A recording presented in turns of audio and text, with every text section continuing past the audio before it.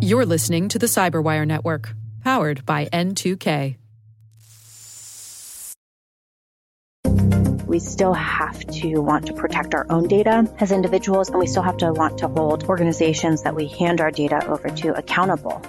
Hello, everyone, and welcome to the CyberWire's Hacking Humans podcast, where each week we look behind the social engineering scams, phishing schemes, and criminal exploits that are making headlines and taking a heavy toll on organizations around the world. I'm Dave Bittner from the CyberWire, and joining me is Joe Kerrigan from the Johns Hopkins University Information Security Institute. Hello, Joe. Hi, Dave. We've got some interesting stories to share this week, and later in the show, Carol Theriault returns with an interview with Corinne Imai. She's a senior security advisor at Domain Tools, and she's going to tell us why phishing attacks remain so effective. And we are back. Joe, why don't you kick things off for us this week? My story actually comes from HelpNet Security, and HelpNet Security published a good article on a report that came out of Proofpoint. And I want to open this up with a quote that comes from Kevin Epstein, who is the VP of Threat Operations for Proofpoint. Cyber criminals are aggressively targeting people because sending fraudulent emails, stealing credentials, and uploading malicious attachments to cloud applications is easier and far more profitable, that's very important, profitable, than creating an expensive and time-consuming exploit that has a high probability of failure. In other words, people are still the weakest link, and they're still being exploited, which is why we have this show. So I don't see this going away anytime soon. But this article talks about attacks on businesses and other organizations, and 99% of them still rely on some kind of human intervention. And that, of course, means that there's some kind of social engineering going on in there. And most of it is still phishing. So we spend a lot of time on this show talking about phishing, but the reason we do is because it's so prevalent and it's so effective. Yeah, absolutely. And there are some interesting stats in this article, and we'll put a link in the show notes. But it has a chart on the click rates for the 20 most successful phishing campaigns. All right. So before you read them off, I have not seen this chart. All right. So let me guess. So what am I guessing here? It is how often people click. How often people click for a given campaign. Now, do you want some of the campaigns? Yeah, just give me one example. I'll do my best. I'm going to eliminate the number one.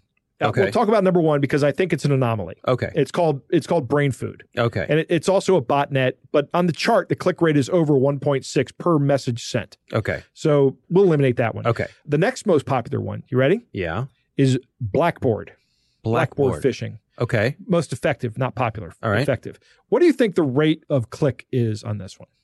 What is Blackboard? Blackboard is an education platform. So we use it at Hopkins. And it's how teachers share information with their students. At Capital Technology University, it's how they actually run all their distance education programs. I see. So I'm a student at some place where they're teaching stuff and they have online access to this. Or Capital. Lots of places use it. So they'll send out something that pretends to be from this popular online service for educators.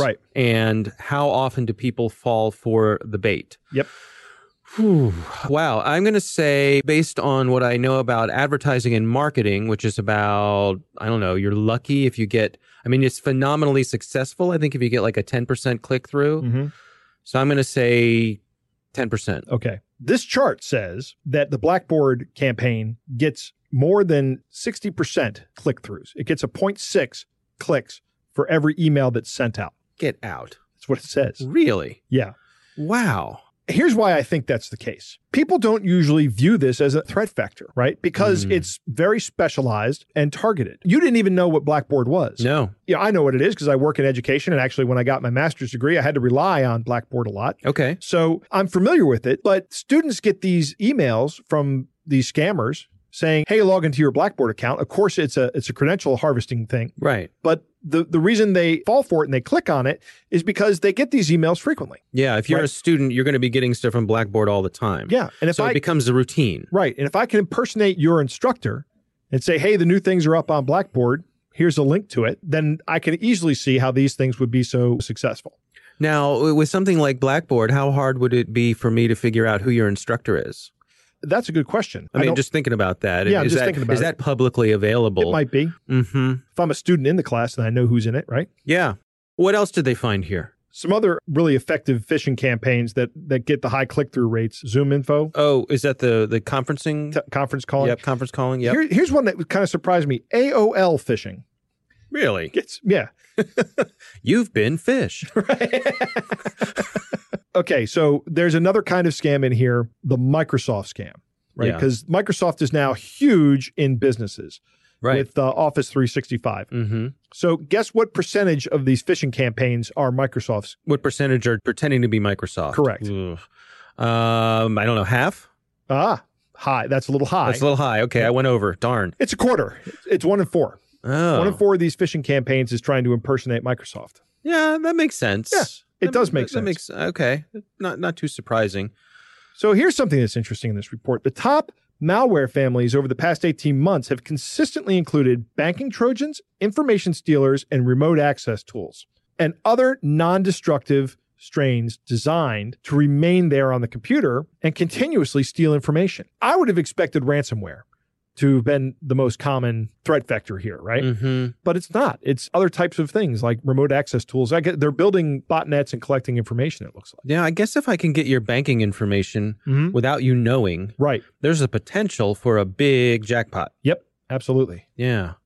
Wow, that's interesting. All right. Well, we will definitely have a link in the show notes for that. My story this week, courtesy of the folks over at TechCrunch. This is written by Sarah Perez, and the article is titled Dating App Maker Match Sued by FTC for Fraud. Oh. That's the Federal Trade Commission. And the FTC sued Match. They're the folks who do lots of dating sites like Match.com. They do Tinder. They do OkCupid. They do Hinge. Are all those Match products? They are all Match products. I had no idea. I think they went on a bit of a buying spree at some point. I think they were sort of top of the heap, and they went out and bought up a bunch of the other ones. So the FTC has come after them because they're saying that consumers aren't aware that 25 to 30% of Match registrations per day come from scammers.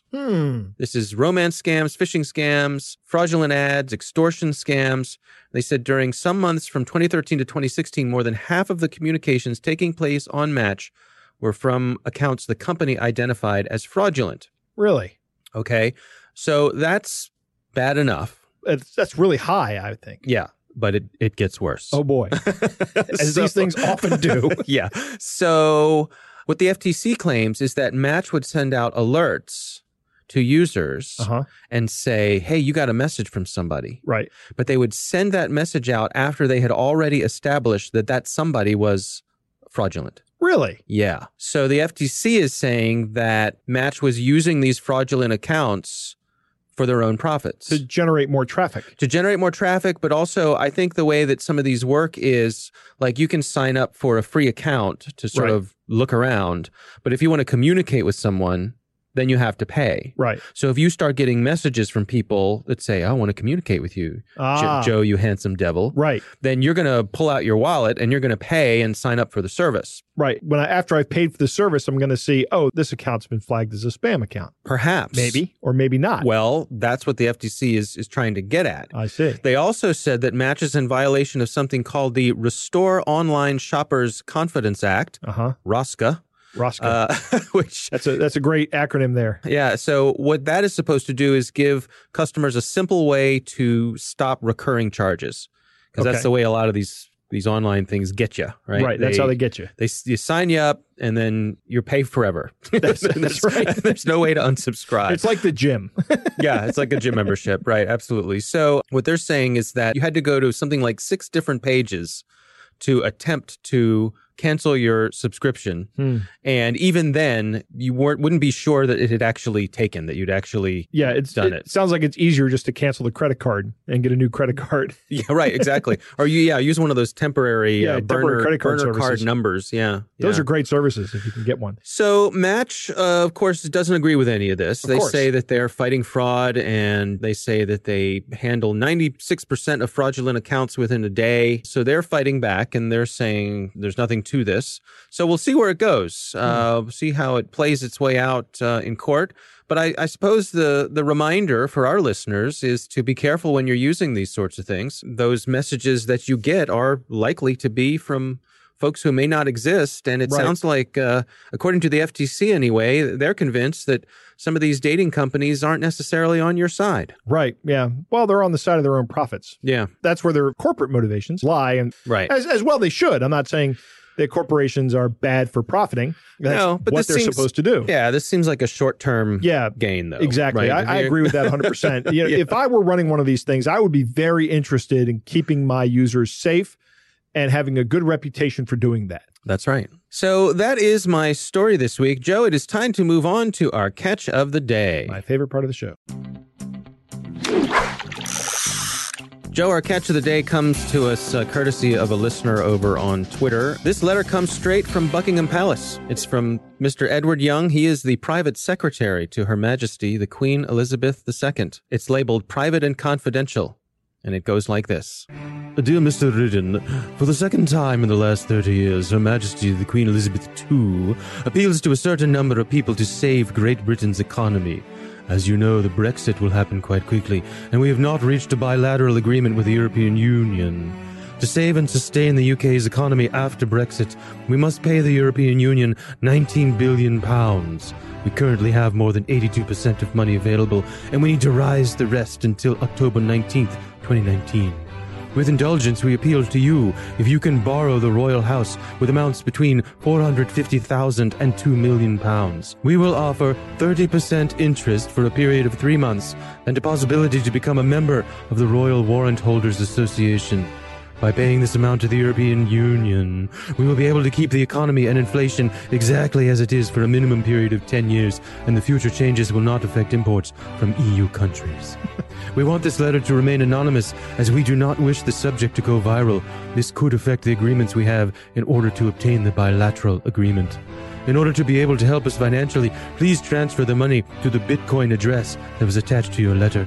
Once we receive the funds, we will send you another letter with the contract. The Queen's warm good wishes to you all for your continuing success in the future. Yours sincerely, Edward Young, Private Secretary to Her Majesty, the Queen Elizabeth II. I like how this is actually a physical letter that somebody got. Yeah, someone took a picture of this. This was delivered in the mail. Right. Yeah. And it's got a Bitcoin address on it that you're supposed to send the money to. Right. That's awesome. There's so much to love in this one. Why wouldn't the Crown want their money in real pounds? Well, and the other thing too, it's not like they have a lot of cash sitting around or any valuables. Right. Anything they could use as collateral to hold them over for a couple £1 million. Right. I don't know. Vaults full of gold, diamonds. Maybe those jewels are already encumbered with some other liens. It's possible. I don't know. It's possible. It's up to us to bail them out. I'm no expert in British finances. I really wish I'd had this one when Graham was here. Yeah, that would have been great. Then he could have read it with a real accent. Well, that's true. What are you saying, Joe? Guys, I think your accent's great. I am a master of dialects. Yes. And that is our catch of the day. Coming up next, Carole Theriault returns. She's got an interview with Corinne Imai. She's a senior security advisor at Domain Tools, and she's going to explain why phishing attacks remain so effective. And we are back. Joe, it's always great to have Carole Theriault return. She's got a really interesting interview this week. She speaks with Corinne Imai. She is a senior security advisor at Domain Tools, and they're going to go over phishing attacks and why they remain so effective. Here's Carole Theriault. So, guys, I have a treat for you today. I'm speaking with Corinne Imai. Is that how I say your name? Yes. Perfect. I'm speaking with Corinne Imai, Senior Security Advisor at Domain Tools. We hear all too often just how much malware is out there, from distributed denial of service attacks or ransomware, zero-day attacks.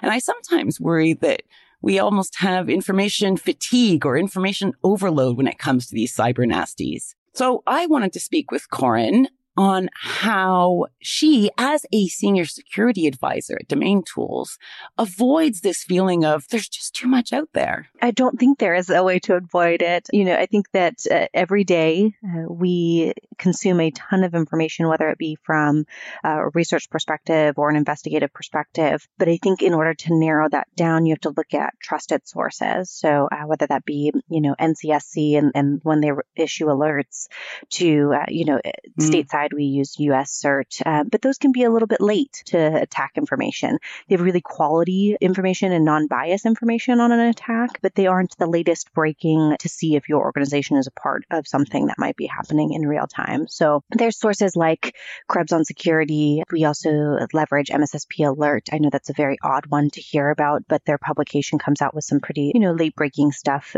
pretty quickly. We also look at Twitter. I know that that's one that the industry uses. We have our friendlies on there that we trust that the information that they're giving, and then of course we validate it. And then the old school way of doing things, looking to IRC, and then the new wave of that, which is being on Wickr and Signal to make sure that you are talking to the right folks on the right channels. Do you think, just as an aside, isn't it nuts in the last decade, I think? I used to have to just basically monitor email and maybe SMS. And now we all have about a dozen to hundreds of vectors of news coming in. Maybe I'm getting old. No, definitely not. Yeah, no, we have so many different avenues of consuming information, and it is wildly overwhelming. But yeah, just knowing where you can have trusted sources. And if you're new to the industry, right, trying to build those and reaching out to the right folks. And I think what we're seeing in the industry is this new wave of folks wanting to help, right? I think maybe 10 years ago or so, we were a very bullish group of folks that wanted to kind of keep our community and not allow new folks in. And I think what we're realizing is that as we become more welcoming, we actually are welcoming some really stellar security researchers as well as investigators and folks to the industry. Well, I'm very pleased about that, because the reason I asked you on the show is because I saw that you had conducted some research. And in this research, you said that you considered phishing to be the, quote, ultimate tool for hacking, unquote. And I hadn't ever heard anyone position phishing like this before. So I wondered if you could unpack that concept for me a little. Why is phishing an amazing tool for the malicious agents lurking in the perhaps darker corners of the internet?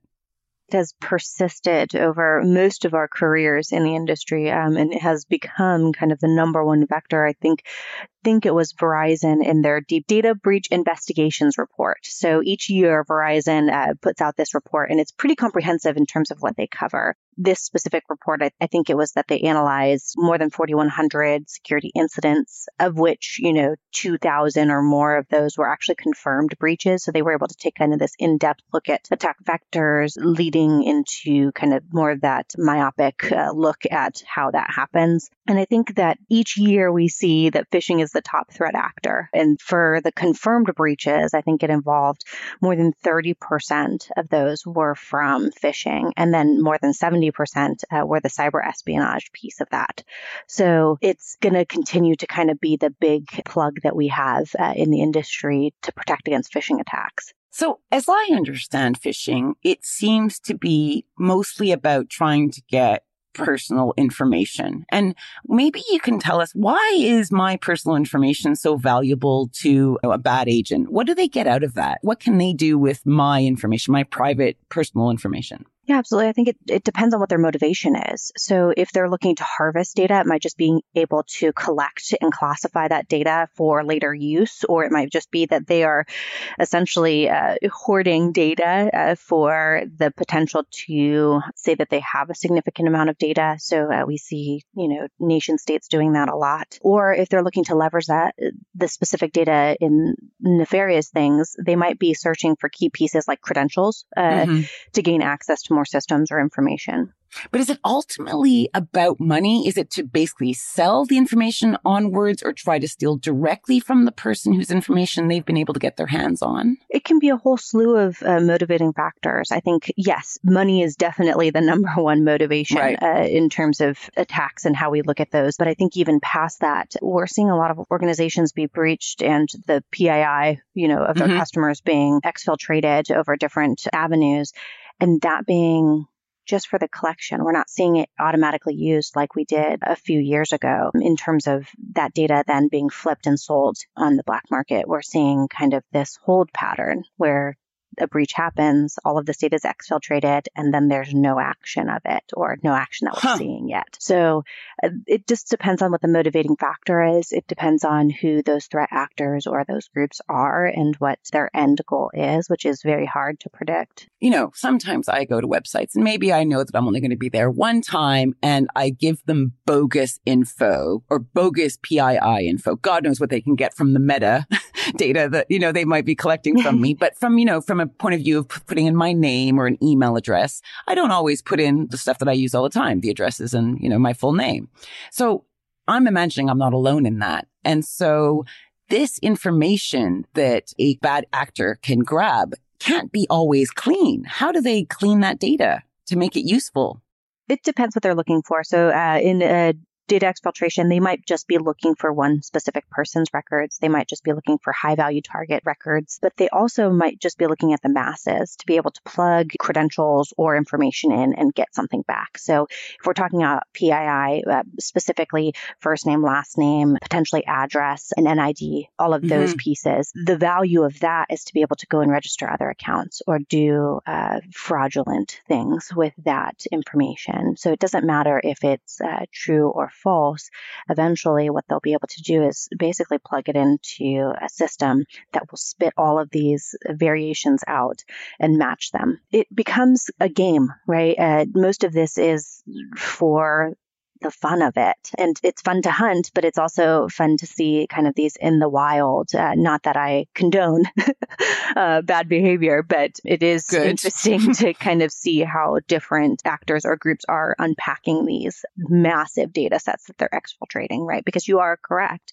A lot of folks are registering things not with their true first and last name, or they're registering them with a bogus email account or those types of things. But what you'll start to see is they'll target organizations where you have to provide valid information. So we see this in a lot of the FSI or healthcare or those folks. Right. Because obviously, if I have to fill in a tax return or if I'm going to the hospital or getting insurance or all those places, the information they will have on me will probably be up to date and accurate because otherwise I won't get the service I need. So are these sectors being increasingly targeted, do you think, because the data is so valuable? Yeah, absolutely. We released some research in terms of HMRC and a phishing campaign that we were able to identify there.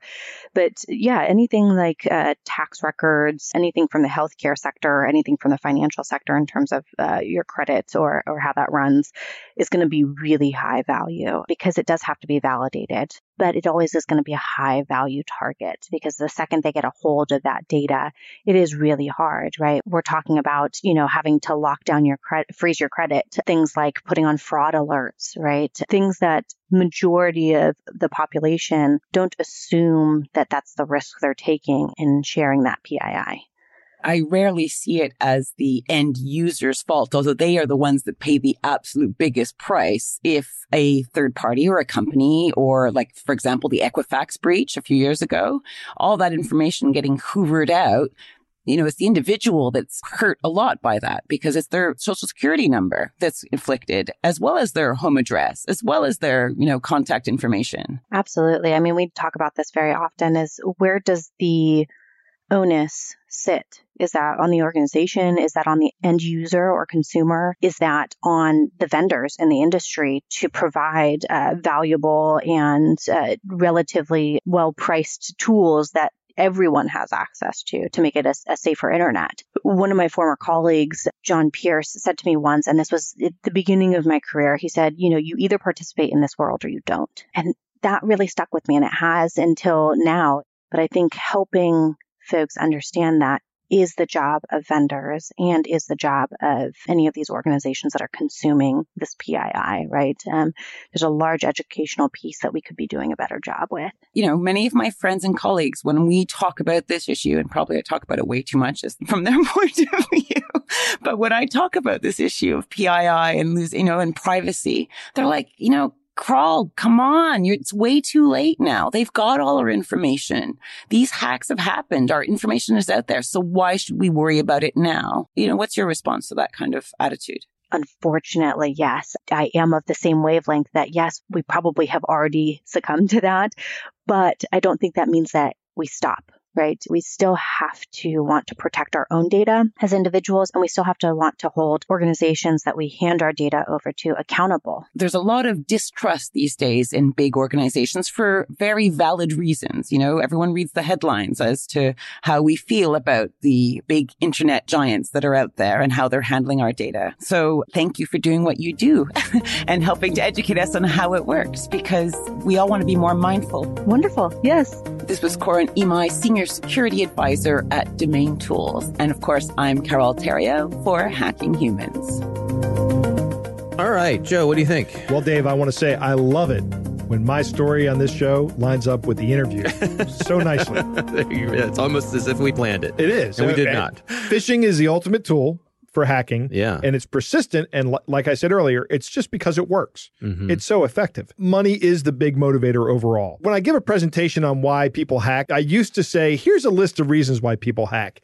And now what I say is, I used to say this list of reasons, but now I just say money, right? Because it's so profitable for these guys to do it. Well, I mean, not really incredibly profitable. I mean, there's more in America, there are better ways to make money, but outside, there might not be. Yeah. Your data is valuable, no matter how innocuous you may think it is. Even if it's just a little piece of information, if these guys can automate the gathering of that information and then the organization of that information, which is relatively easy to do, then they can create a pretty valuable product that they can sell on a black market very quickly. Yeah, bundle it and right. Volume. Right. Like Spatula City. You remember Collection 1? I think it was Troy Hunt that uncovered that or publicized it. Right. But it was just a conglomeration of a huge number of previous breaches. And that had value. It was already known data, but the fact that somebody could have that much data in one place had value to other attackers. I like what Corinne talks about here, that a lot of times it's used to create fraudulent accounts, right? So your information can be used to set up fraudulent accounts, and not just like bank accounts or credit card accounts, but like Facebook accounts, Twitter accounts. Pretending to be you. Right. Those are a lot easier to set up with fake credentials than a bank account is, and can be useful to these guys. I will say that Corinne is right. Some of this stuff is fun, and that's okay. I don't have a problem with that. And I think that the work that she's doing is good work and important work. The one thing I thought was interesting was who is culpable for these data breaches. And I think that's something that needs to be looked at on a case-by-case basis. If you are a user of like a healthcare portal and your password to that healthcare portal is password, the vendor or your healthcare provider is not culpable for the loss of your healthcare data, in my opinion. You did not pick a strong enough password. Now, if, however, that same portal has a vulnerability that allows somebody to circumvent the authentication and just get in the back end, and then they take your data, then the healthcare provider would be culpable, I think. I really think it depends on every single case, and you have to look at it individually. Yeah, it's interesting. Do you think there's any culpability to the folks for letting you use a weak password? That's a good question. Yeah. Maybe. But, then we're like...